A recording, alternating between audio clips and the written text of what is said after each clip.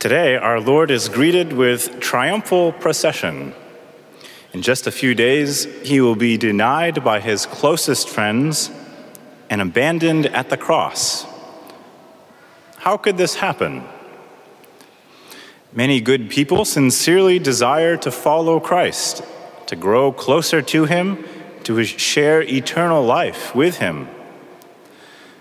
The combined wisdom of saints and spiritual masters over 2,000 years, however, teaches us that many of those people do not advance in the spiritual life because of one thing: the cross.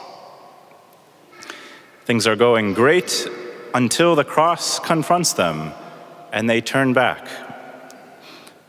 The drama of Holy Week repeats itself regularly in our lives.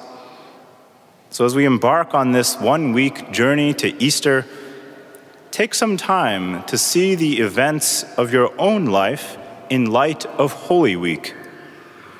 The triumphal entry into Jerusalem, the Last Supper, the Passion, the empty tomb, the resurrection. This is the divine pattern that God invites us to live out every day, every month, every year. The cross, indeed, is the only path to Easter.